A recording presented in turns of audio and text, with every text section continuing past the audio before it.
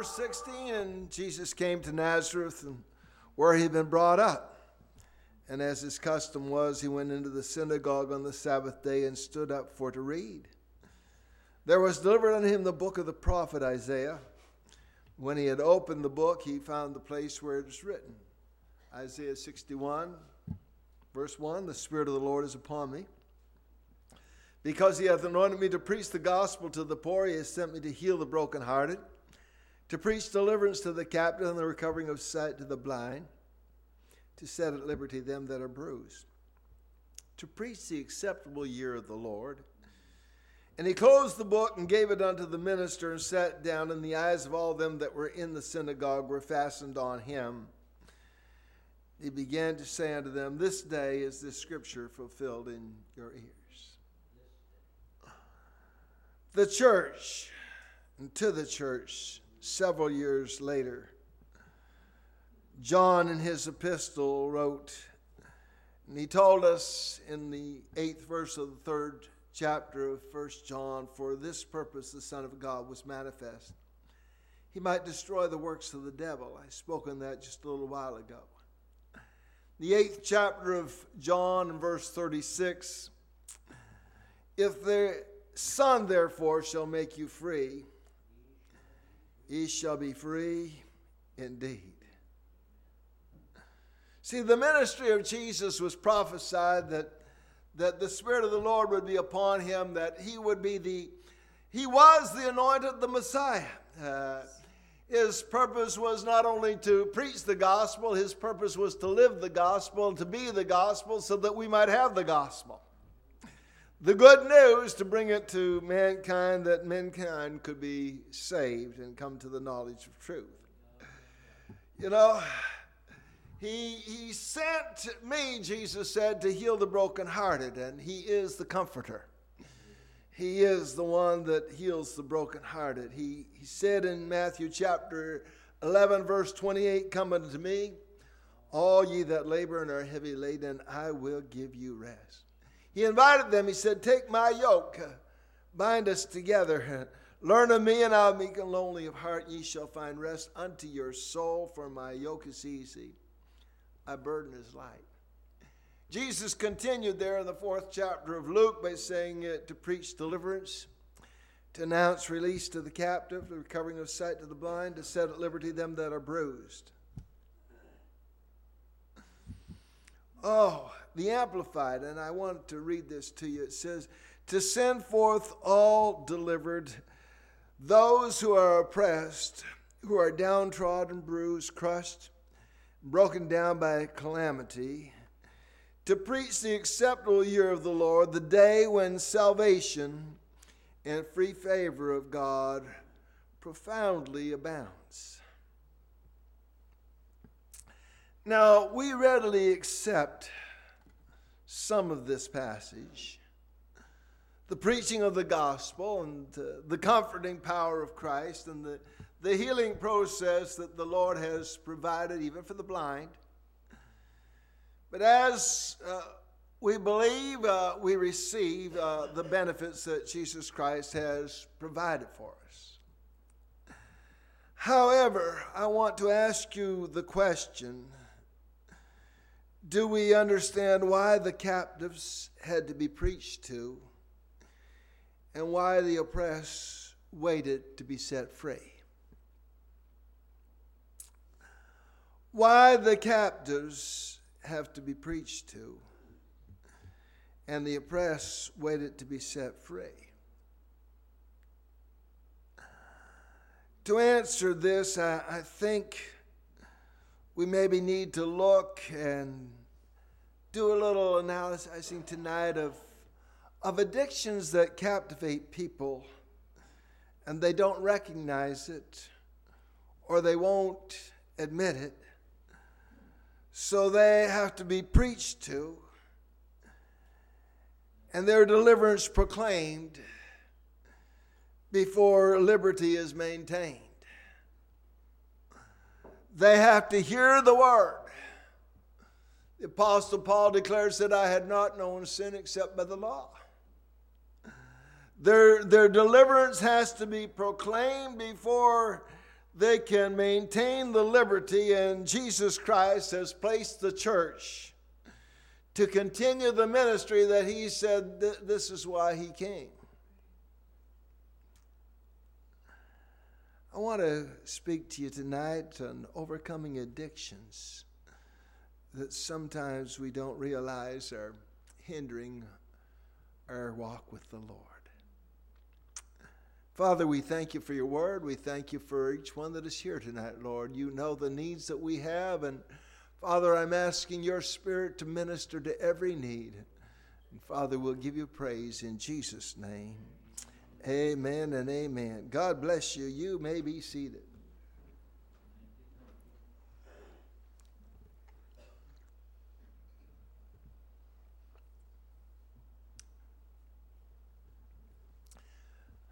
Joel Wells, in his book, The Overlooked, subtitled Ministering Grace in a Broken World, in chapter 6 on alcohol and drug addiction, began with this paragraph.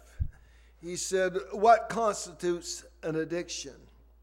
In an article entitled Brains, Addiction, and Conversion, Timothy Jennings, medical doctor and a Christian psychiatrist, indicates that the definition he uses for addiction is the compulsive engagement in behavior that brings short-term reward but long-term destruction. Sometimes we don't realize that addictions, people have things in their past that they have been attached to, and things in their present that are bothering them, and sometimes they do things thinking, well, this is to alleviate my pain right now, but it sure doesn't bring a long-term results. Jennings explains that the life experience not only changes and charges the circuitry of the brain, but it also alters the brain genetic expression, which can be passed on to our offspring. Give us some statistics in this book, and I know some of them are old, and most of them are American, but I want to stir up your pure mind tonight to let you know that there is a great cause round about us, and it's right in our community and maybe in your family. According to U.S. Surgeon General in 2016, 20.8 million Americans suffered from substance abuse disorder. The U.S. National Institute on Drug Addiction revealed that 30.2% of men and 16% of women reported binge drinking in the month before this survey. What does that mean? They just went out to get drunk. Just drank until they were intoxicated. 30%. The National Institute of Drug Addiction estimates that 24.6 million Americans, 9.4% of the population, used the illicit drugs in the month before they made this report. Can we understand what is happening to our world? Between 2000 and the year 2017, more than 700,000 died from opioid overdoses. That's almost the population of the province of New Brunswick. Died from opioid overdoses. In 2018, 116 people per day died from opioid-related drug problems. 116 people died every day in 2018 from opioid-related drugs. The Wells works with drug addicts all the time. And he told this story. He said, a man who was addicted came to church, was delivered, and received the Holy Ghost. After a while, he stopped coming to church, and in time he relapsed. And eventually, he would return to church and be refilled with the Holy Ghost and resume his commitment to God. This happened several times. One night after service, he told Pastor, well, when I go to my car, there will be at least 30 messages on my phone. Brother Wells asked him what they were about, and he said, they're calls from people that want me to come party. See, he couldn't divorce himself from his so-called friends. They had a way of influencing him, and unfortunately, the man died at the age of 42 from an overdose. Some things I don't understand, and I don't want to twist the meaning of it, so I want to read it to you from this book. It says, it's important for us to understand how the addicted brain works. I don't understand it. I don't have any knowledge of that. But I read this and I felt that I needed to share it with you. The theory of cross-addiction is a concept that if you are addicted to one drug, you are at higher risk to develop a substance use disorder to some other substance. He says, I have heard other descriptions of addiction as if you are addicted to one drug or alcohol, you are addicted to all drugs regardless of whether you have ever used them before. That's what some doctors teach. He said this could explain why someone who gives up using alcohol or heroin or prescription drugs often replaces them with another drug or other forms of addiction, such as pornography, gambling, shopping, and so on. I didn't say that. This doctor did. It also may explain why some who has had an episodic experience can struggle with addiction because they do not truly surrender. He said, I have talked with church members who had amazing testimonies about deliverance from drug addiction, only to discover that shortly thereafter they began a secret addiction to pornography or an eating disorder or kleptomania. That's from his book. People, they get clear of this drug and that addiction, and because they're no longer taking heroin or marijuana or smoking cigarettes, they're watching porn or they're overeating or they're shoplifting, just picking stuff up, don't belong to them, taking it. Proverbs 23 and verse 20 says, be not among winebibbers, among riotous eaters of flesh, for the drunkard and the glutton shall come to poverty, and drowsiness shall clothe a man with rags. The wise man Solomon, inspired by the Holy Ghost, made a connection between drinking too much and eating too much. See, we condemn some people for drugs and alcohol abuse, but we excuse ourselves, not really realizing that our bodies are the temple that God dwells in. Whew. Boy, it's just quiet in here tonight. 1 Corinthians chapter 6, verse 19 says, what? Know ye not that your body is the temple of the Holy Ghost, which is in you, which ye have of God? You're not your own, for you are bought with a price. Therefore glorify God in your body and in your spirit, which are God. Your body glorifies God. Emphasize 1 Corinthians chapter 3 and verse 16. Know ye not that ye are the temple of God, and that the Spirit of God dwells in you? You are a temple of the Holy Ghost. Verse 17 says, if any man defile the temple of God, him shall God destroy, for the temple of God is holy, which temple ye are.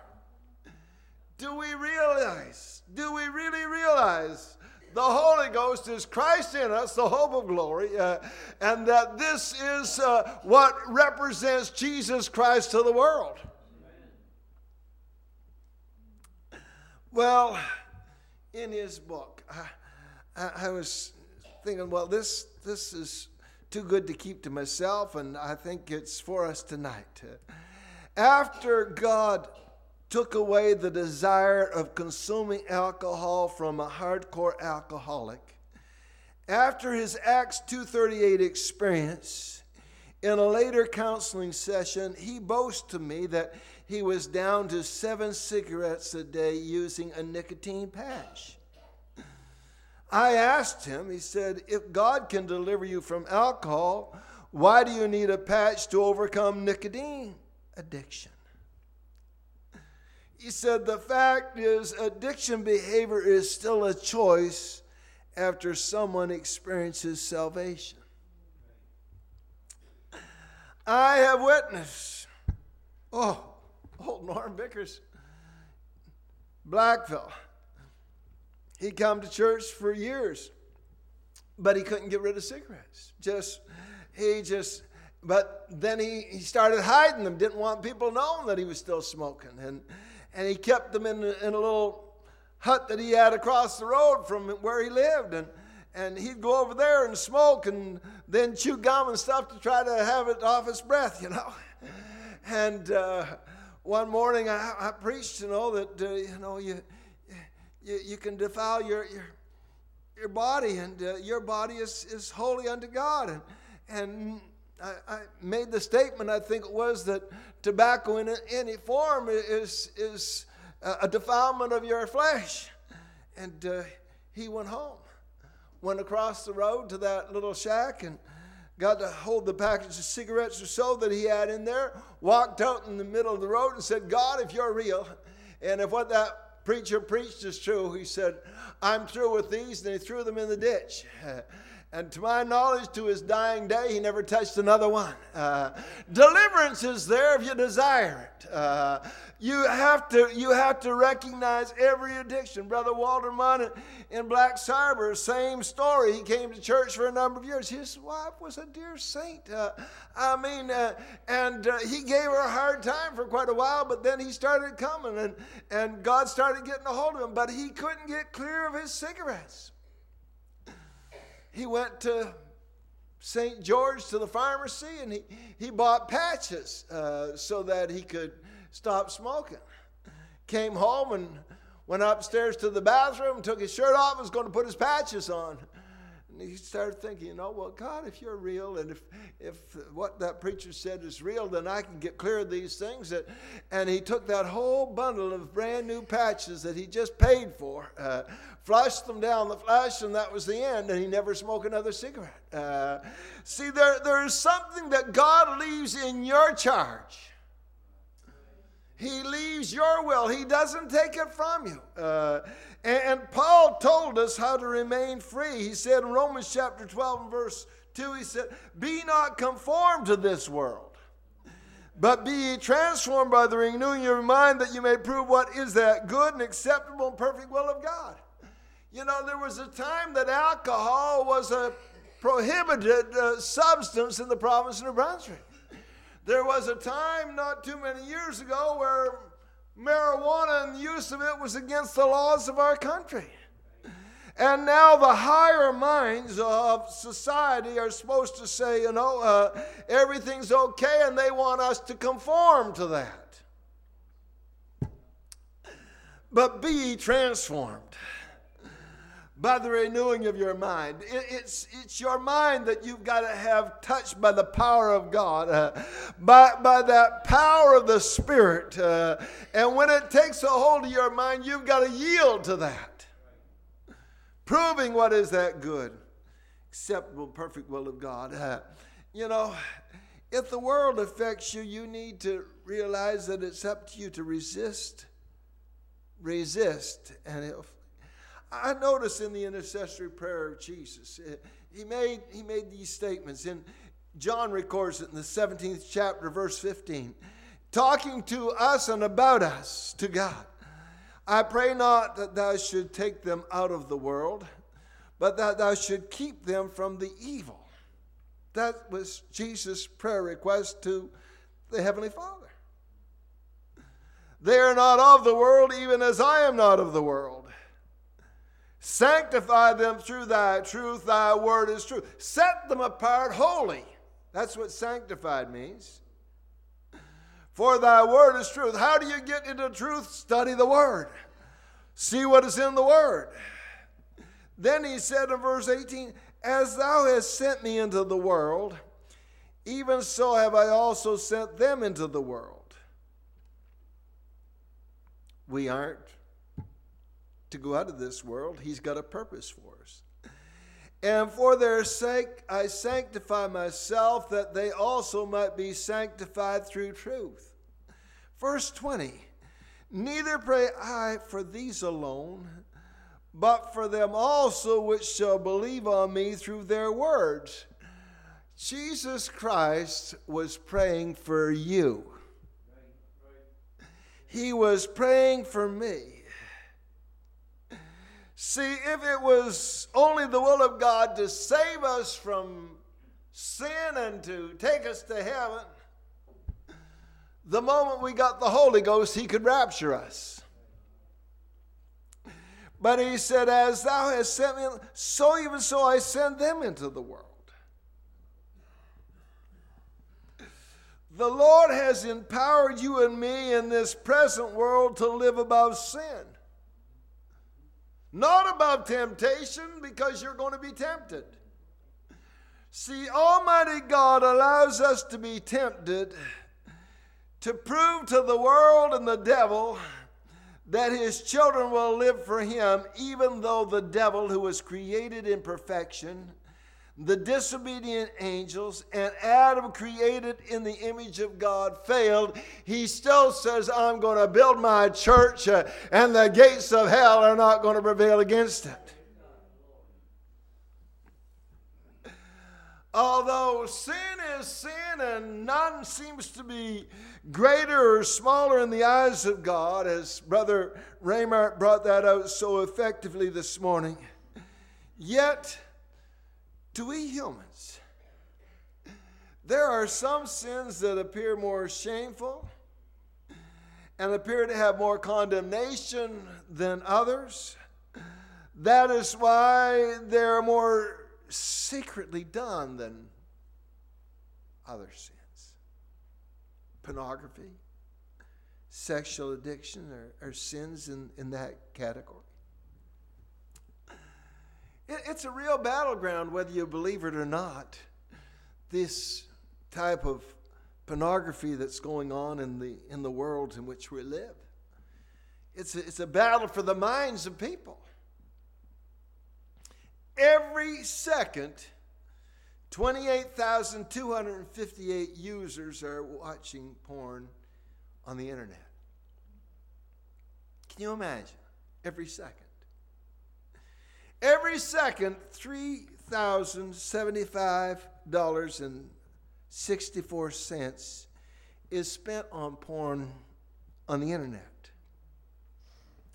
40 million people regularly watch porn sites in the United States of America. That's more than the population of Canada. 40 million regularly watch. 35% of internet downloads are related to porn, and every 39 minutes a new porn video is created. Listen to this. 68% of divorce cases involve one partner meeting a new parent on the internet, while 56% involve one partner having obsession internet to porn websites.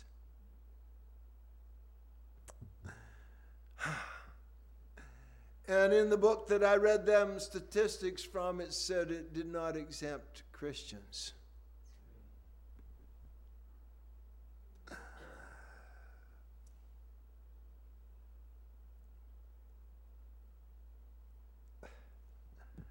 This is almost unbelievable, but it's been proven.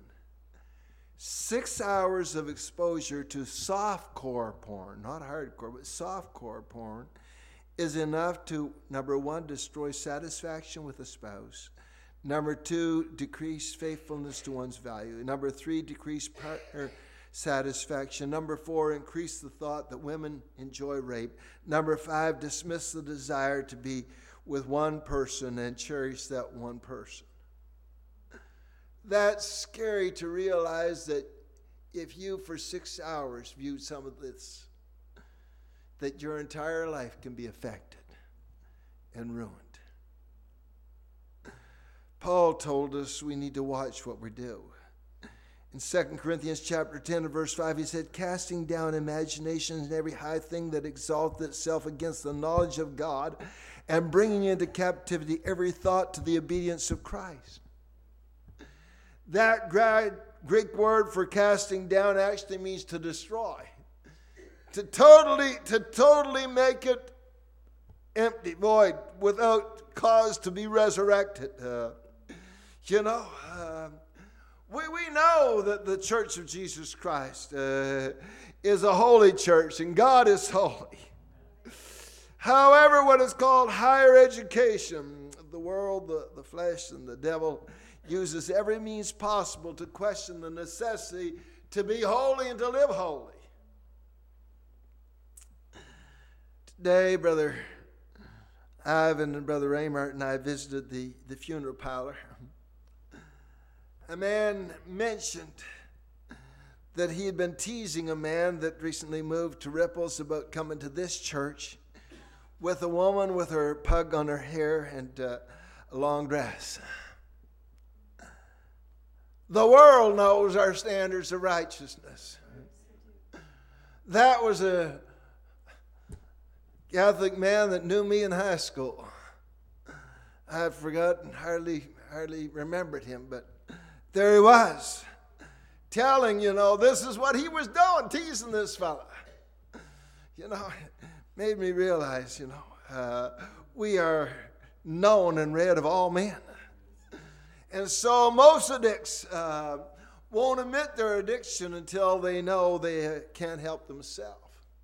Have to be put in the corner, have to be made to realize, hey, this is what it's all about. You really are attached to this thing, and you need to get free from it. Cyber and digital addiction shares 4 characteristics common with all other addictions. Quoting from the book The Overlooked in chapter 8, Cyber Habits, he said, excessive use to the point of obsession and compulsion. Just got to have it. Number 2, withdrawal symptoms.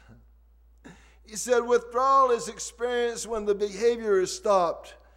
Example, rage, irritable, anger, tension, depression, or anxiety. Sometimes people seek medical help for anxiety and depression and don't really go to the cause because they're addicted.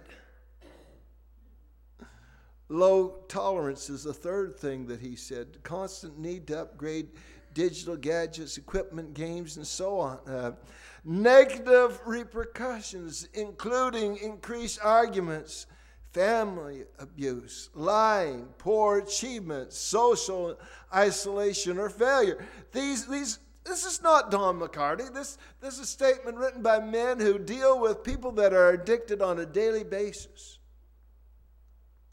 Last quote that I'm going to give you from the book tonight is, God created the pleasure center of the brain for us to achieve the ultimate elation when we worship and experience Him. However, due to overstimulation or dopamine flooding that takes place due to the abuse of digital media apparatuses, we are shutting down the brain's pleasure system just as drugs and alcohol and sexual addictions do. The ultimate result is a new form of depression, which is not sadness, but the absence of pleasure. That is why the Apostle Paul stated, "And bring into captivity every thought to the obedience of Christ."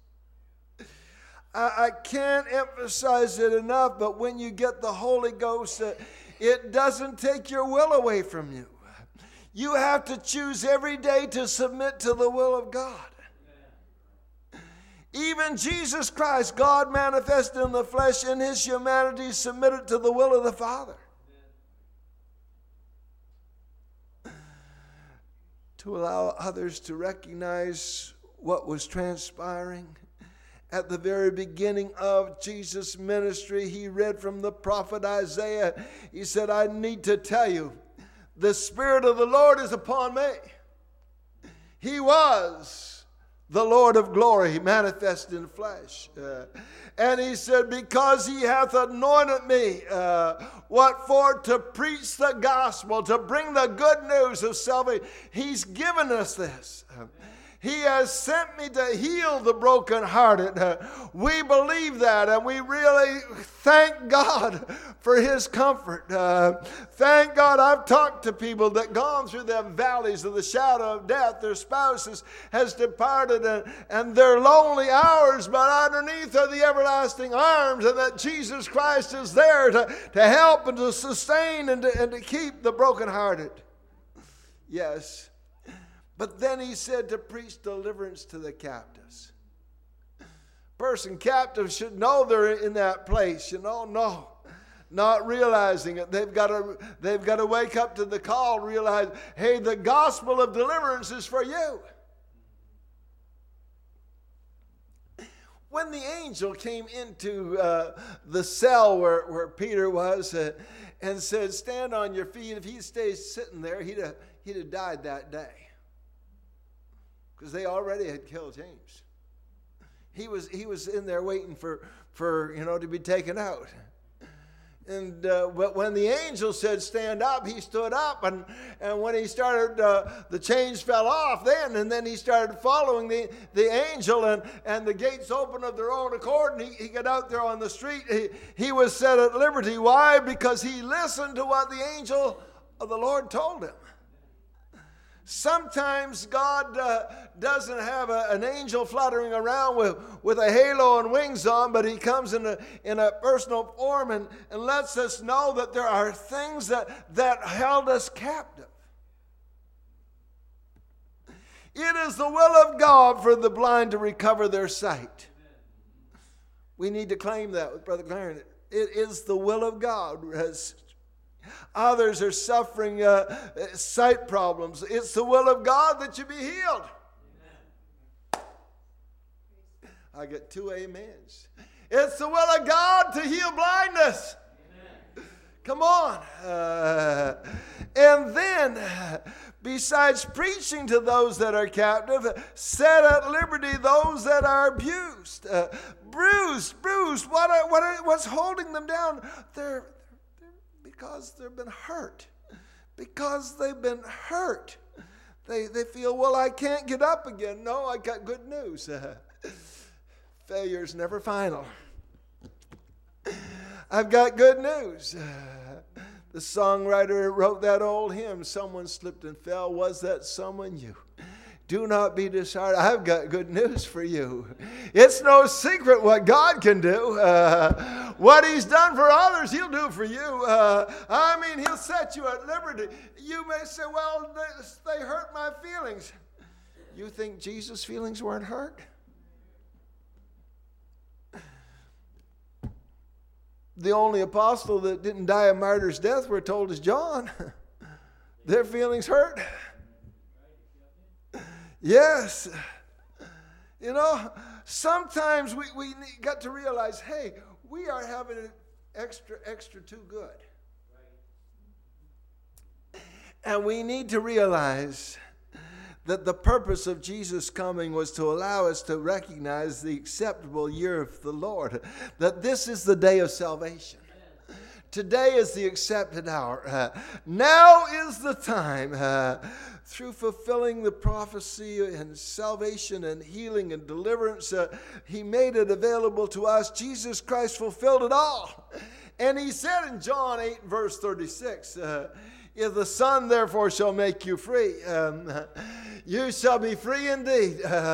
There's liberty to live in Christ Jesus. We're not following a bunch of rules and restrictions. No. We're living the way that God wants us to live. Hallelujah. Jesus Christ made deliverance available free of charge. But it was very costly. It cost him his life. Free to us. We need to be thankful. We need to accept that Jesus paid the debt for every sin, every addiction, every depression, everything that wars against your body, mind, and spirit. Friend, it's all taken care for. As old Brother Johnson used to sing, it's already paid for. It's already paid for. And friend, it's been paid for. But we've got to want that freedom. Freedom is only maintained by the power that you possess. Yes. If Jesus Christ has set you free, you're free indeed. Now possess and keep and maintain that power that he's given you. You have to accept your deliverance. Story is told of a man that was sentenced in prison, and the governor wrote him a pardon, like they can in the USA. When the president comes to almost the end of his office, he has the privilege of writing pardons, and people that should spend the rest of their life behind bars, they get set free. Why? Because the governor, the president, wrote them a pardon. When the pardon's written, it's taken to the jailman. The jailkeeper, he goes down and goes to the cell, and he unlocks the door. Says, here, there's a message from the President of the United States. You're pardoned. You can go free. I was told that one person had that happen to them, and the governor had sent the pardon message, and the fellow says, I don't believe it. I don't believe it. I don't believe it. I'm staying right here. He thought it was some hoax that they got up, that if he went out, that someone would nab him and that would be the end of him. And he said, no, I don't believe it. So the jailer went back to the governor and said, what can I do? What can I do? Well, he said he has to remain a prisoner until he accepts the pardon.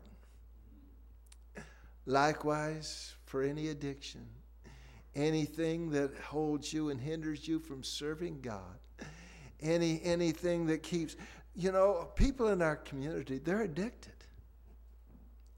It's not just a light thing to be addicted. They feel their life depends on it. So now you've got a message to let them know there's freedom in Christ Jesus. For Jesus Christ came to set at liberty those that were bruised. He came to bring deliverance to the captive. And what he's done, he's left this message and ministry in your hands and my hands. We're here tonight with the ministry of reconciliation for this world. Oh, it's time to realize when Christ closed the book, this day, the scripture's fulfilled. I want you to know today is the day of salvation. Today is the accepted time.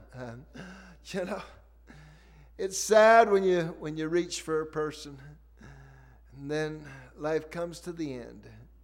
You know you haven't reached. There will never be another day to talk to that person. Never another opportunity. It may be your son, it may be your daughter, it may be a brother or sister, a loved one of some sort, even a spouse that is strayed away and not serving God. You've got the power of the Holy Ghost in your vessel to do what Christ would have you do. He wants you to share the gospel. As Brother Raymart said this morning, we aren't here to condemn the world. We're here to save it. We need to realize, hey, you can't change them before they are in Christ. But after they're in Christ, they've got to realize, hey, there's a will to follow. And we are still following in His will. Yes, overcoming addictions through the blood of the Lamb, the word of our testimony, living successfully for Jesus Christ. But who needs that little bit extra power tonight? Power to overcome every obstacle, power to be that witness, power to be what Christ would have us to be. Would you stand with me tonight? Oh, Lord, make us more of you. Lord, give us more of your presence, your power, your spirit. Break the things that hold us from the past, Lord. You may have cleared us and freed us from certain things, but oh God, if there's anything that hinders me from serving you, if there's anything, Lord, that hinders me from being that witness, Lord, some way, somehow, reveal it so I can remove it. Is that your prayer tonight? I want us to be honest tonight. I want us to come to that place where we say, Lord, here am I. Whatever it takes, Lord, in my life, I want to be that instrument that you'd have me to be. I think as a family we just need to pray together tonight. We need to come around this altar and spend a little time and saying, God, I want to be that witness that you'd have me to be. I don't know of something that's hindered, but Lord, if there's something that's hindering me, that I just switched addictions and didn't realize that I'm held captive by this, Lord, and it's a hindering force, so God, reveal it to me and let me be released from that in the powerful name of Jesus. Let's come tonight. Let's talk to the Master.